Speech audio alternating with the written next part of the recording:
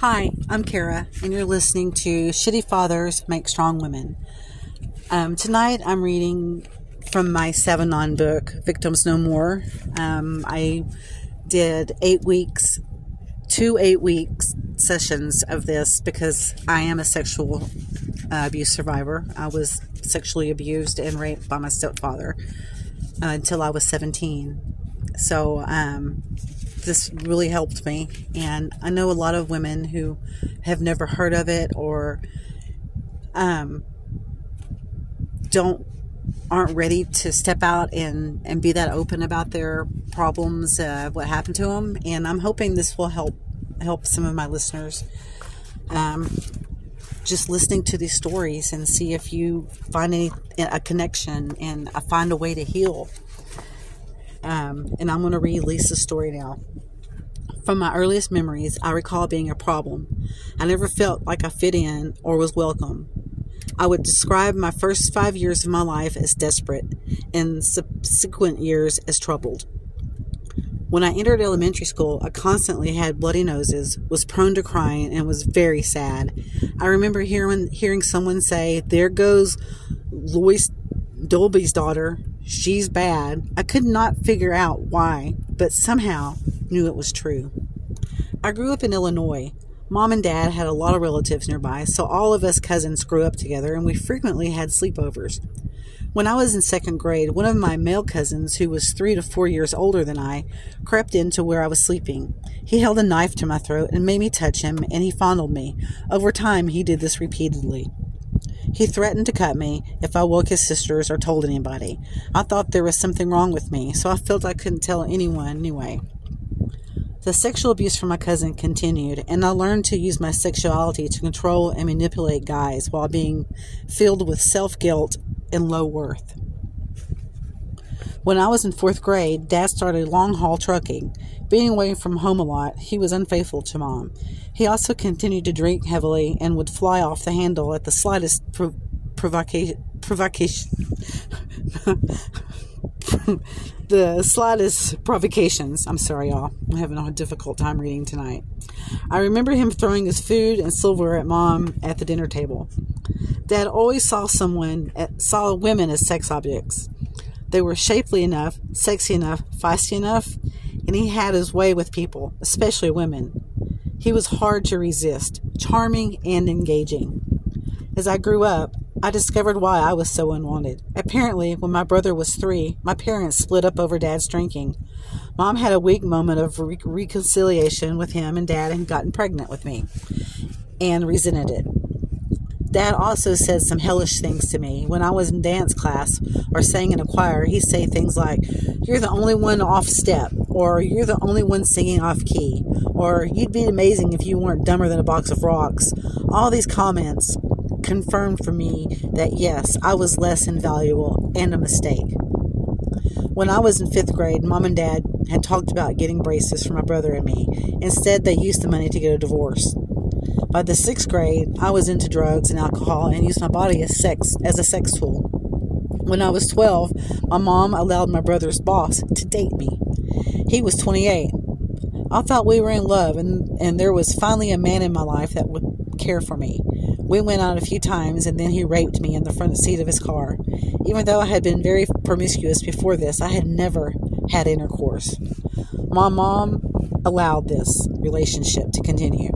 I believe my poor mother just had no idea what to do. I was deathly afraid of losing his love and continued to have sex with him. I had no concept of pedophile in my world or vocabulary and thought that this was what I had to do to be loved. When he broke it off and I do not even remember how that happened, I was devastated. I didn't feel loved or wanted or anywhere or anybody. I thought sex was what I wanted, but I hated it.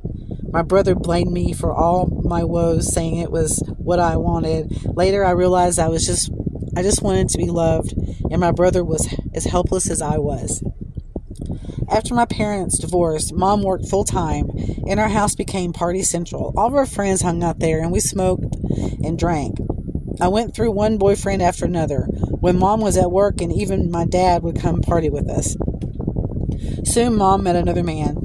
He too was a drunk. but he was a happy drunk and didn't get angry or violent. When they married, the partying at our house stopped. I moved out at 16 because I didn't want to be under the authority of my stepdad. I had moved to Danville and I was living with friends while I was still in high school, but when I was 17, I got expelled for possession of drugs. The police gave me the option of being placed in the custody of my dad or going to jail.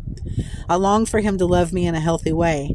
I idolized my dad and didn't want to let him down, so I chose to go to jail. I only spent a couple of hours there before friends bailed me out. My brother had moved to Indiana, so I convinced my mom, stepdad, and dad that I would move there to finish high school. This was a huge mistake. My brother lived in an exclusive, wealthy suburb, and everyone there saw me as white trash. I was still partying so much. I found it hard to function in a school setting where I was not welcome. So I dropped out of high school and got a full-time job. I was living with my brother, but his girlfriend didn't like me and wanted me to move out, so I got into a relationship with a man named Bill and moved in with him. We got pregnant and I wanted to abort. I knew that if I had a baby, I'd have to go on welfare and I didn't want to do that. Also, I reasoned that having the baby would have tied me to Bill for the rest of my life, and I didn't want that. I see all of this as a sin upon sin now. Bill wanted me to keep the baby, so he asked his Christian father to talk to me, and I agreed. He brought a cassette player and tape with him and asked me to listen to it. On the recording, a child's voice kept repeating, "Mommy, don't kill me. Please don't kill me." I'd heard enough and pushed stop on the recorder. I asked him if he was prepared to buy diapers and formula for my baby, and if his church would stand behind me, but he said that was my responsibility. His callous attitude drove me to the abortion clinic, and at least that was my justification. Abstinence was never a thought. After the abortion, I went into a severe depression, and Bill became very weird sexually, so I left him. I got a new job and met Danny. I was so desperate and had such low self-esteem that I let him teach me to shoot up methamphetamines. Then, perhaps a year later, I saw one of my old girlfriends lying in the bathtub. She had dwindled down to about 80 pounds and was beating herself trying to get a vein up.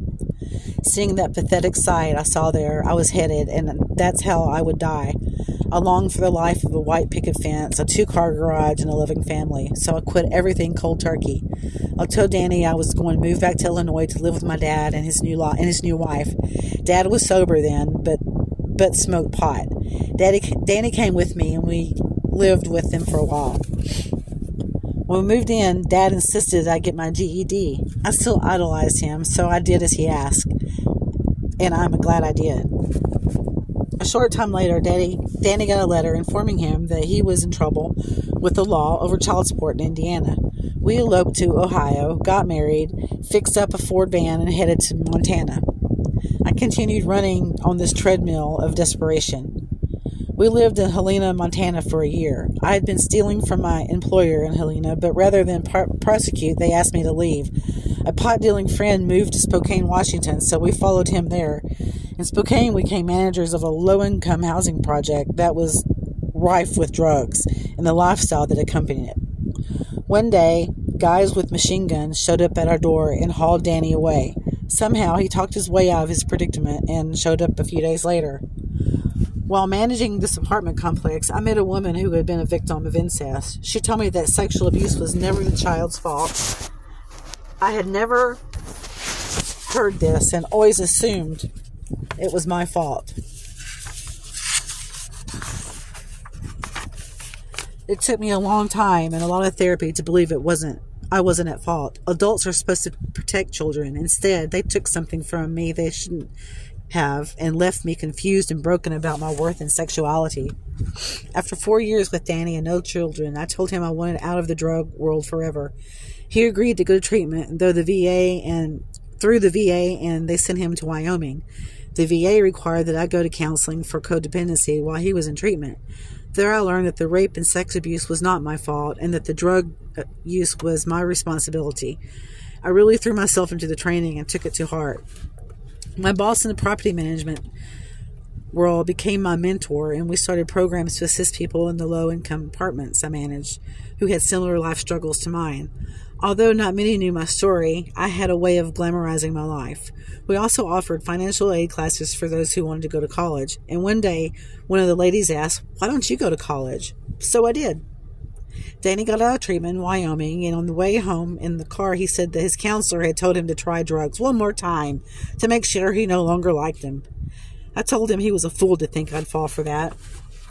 I filed for divorce and Danny disappeared. I was in college and doing better. I was working and going to therapy, but I still hadn't healed my self-esteem or in relationships with men, and I got pregnant again.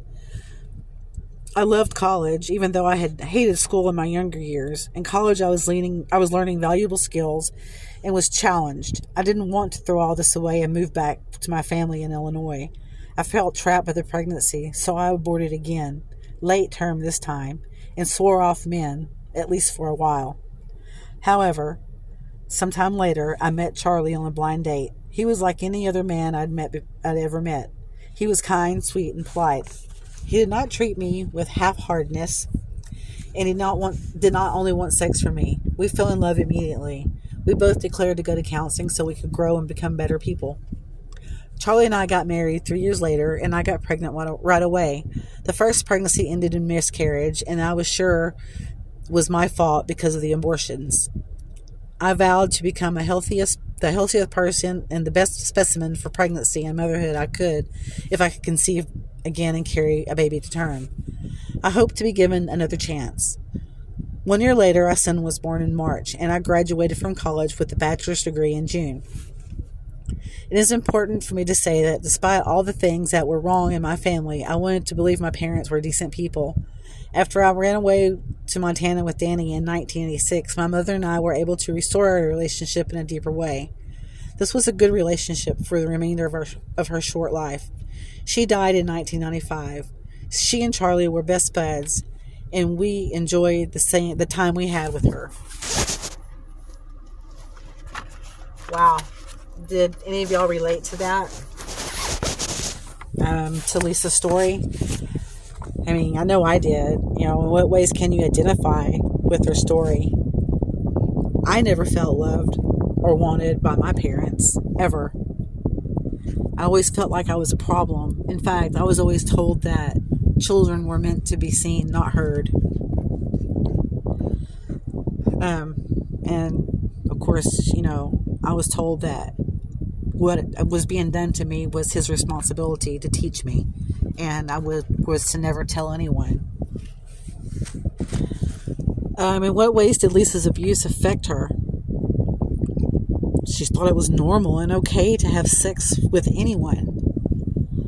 I mean, that's what happens when you're sexually abused. You think it's okay because that's what you were taught. You were taught that sex is love, and it's not. It's not at all. Some of these questions are just stupid. So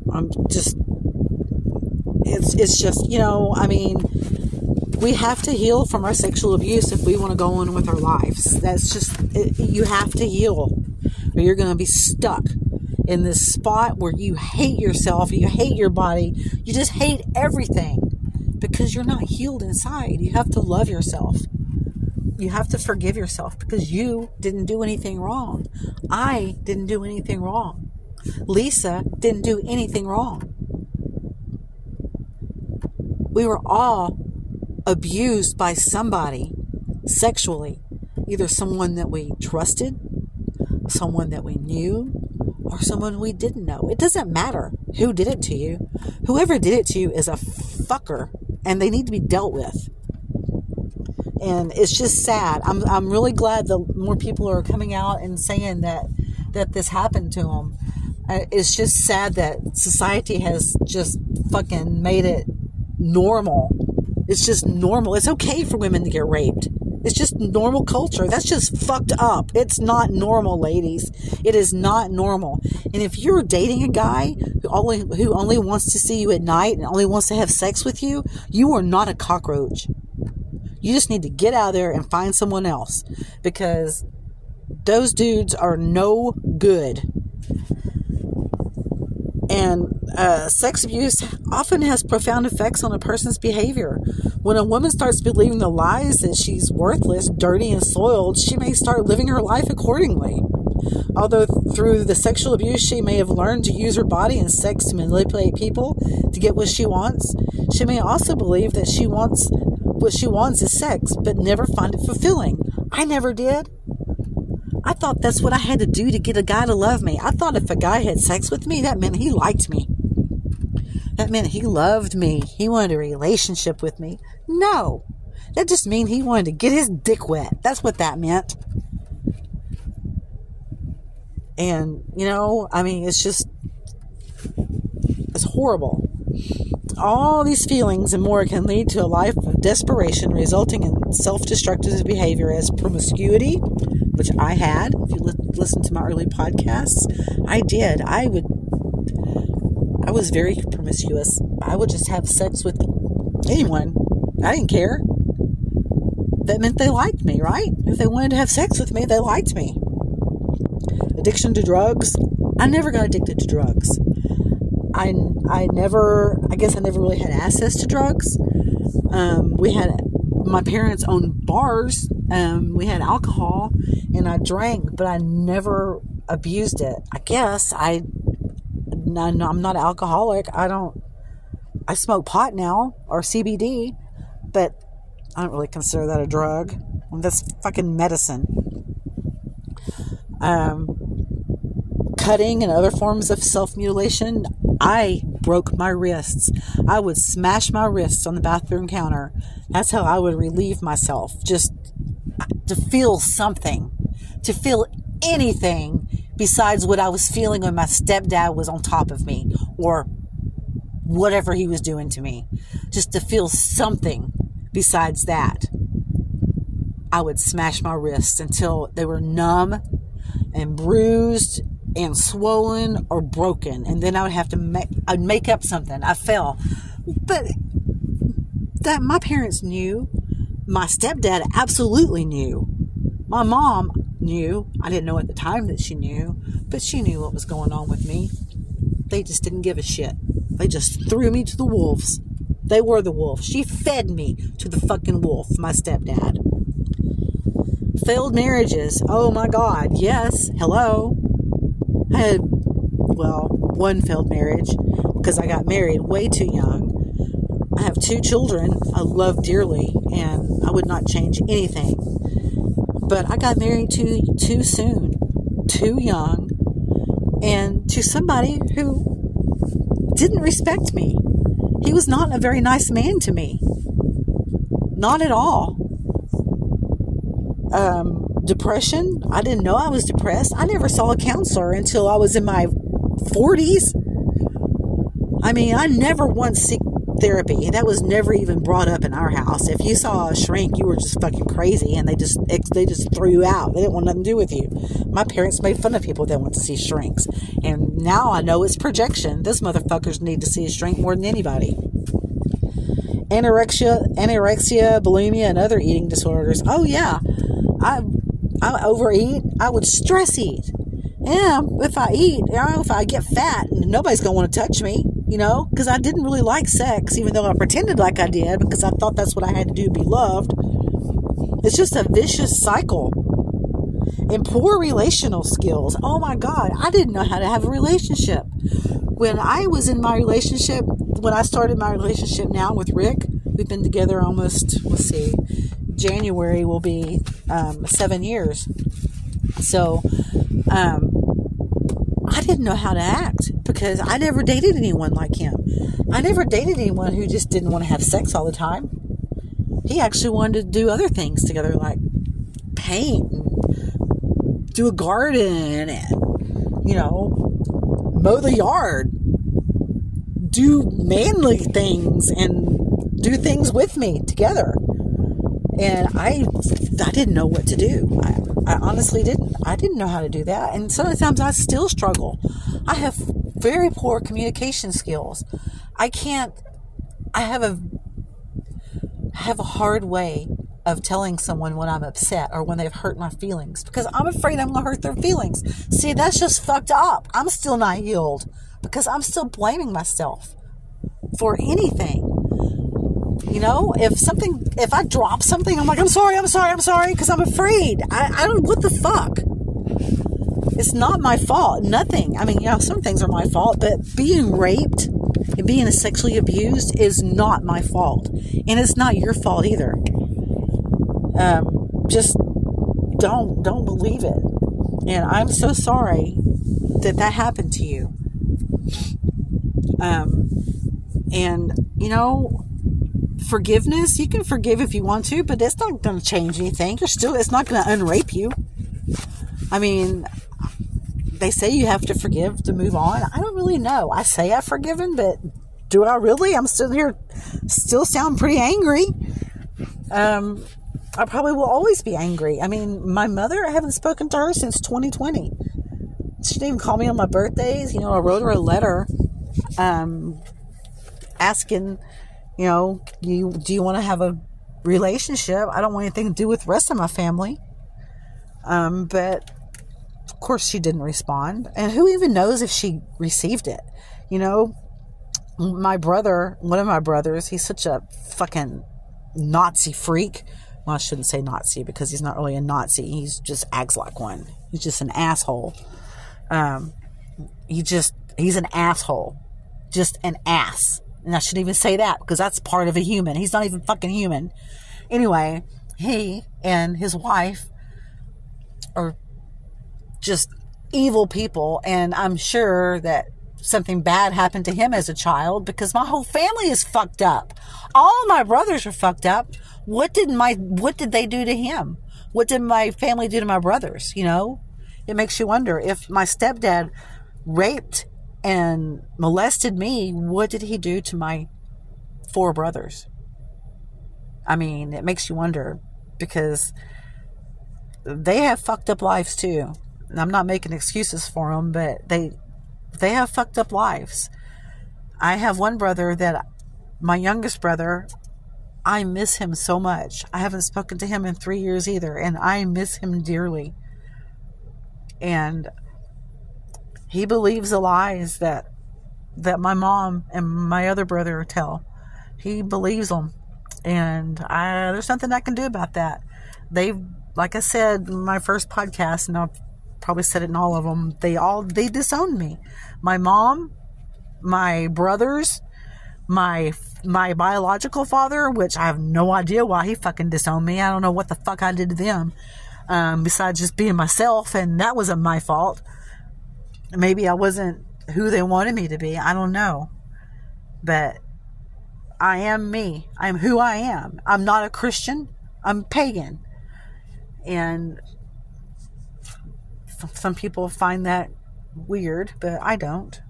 And that's why I'm doing my Savanon stuff here, because they look down on you if you're not a Christian. And I just like that. I wanted to be a moderator for Savanon, but I couldn't be a moderator because I'm not a Christian.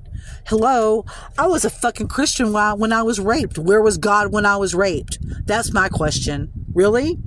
God's gonna save you? Where was he when I was 12? I thought he looks out for kids. I guess not. Sorry. So I worship the trees and the grass and the stars and the moon and the sun. All living things that I can actually see and touch with my own eyes. And I know they're there. Like gravity. I can't see it, but I know it's true because I can hold a ball up or a rock and let go and it's going to fall. That's gravity. I know that's true. So yeah, I kind of went on a little tirade tonight. So thank you for listening. And again, this is not your fault. Whatever happened to you is not your fault. If you want to share your story with me, if you want me to read it, you can send it to me and I'll read it. It helps if you want to, if you do that, it helps. It helps you heal. I know it sounds crazy, but it does. Even just writing the letter and burning it, that helps. That's what I started doing. Just know that I'm here and I'm listening and I care. And this is part of my recovery, is just sharing my story with everyone and sharing these other people's story. And, I don't edit. I don't even listen to my podcasts after I record them. I just publish them and I'm done with it. So thank you all for listening to me. Feel free to send me an email at bonglitter, BONGGLITTER @gmail.com. If you want me to read your story, I will. If you don't want me to, I won't. If you just want to share it with me privately, I've done that before too. And I really appreciate the ladies that have been brave and have sent me their stories. That I'm so proud of you, and I hope you continue to heal. Thanks for listening.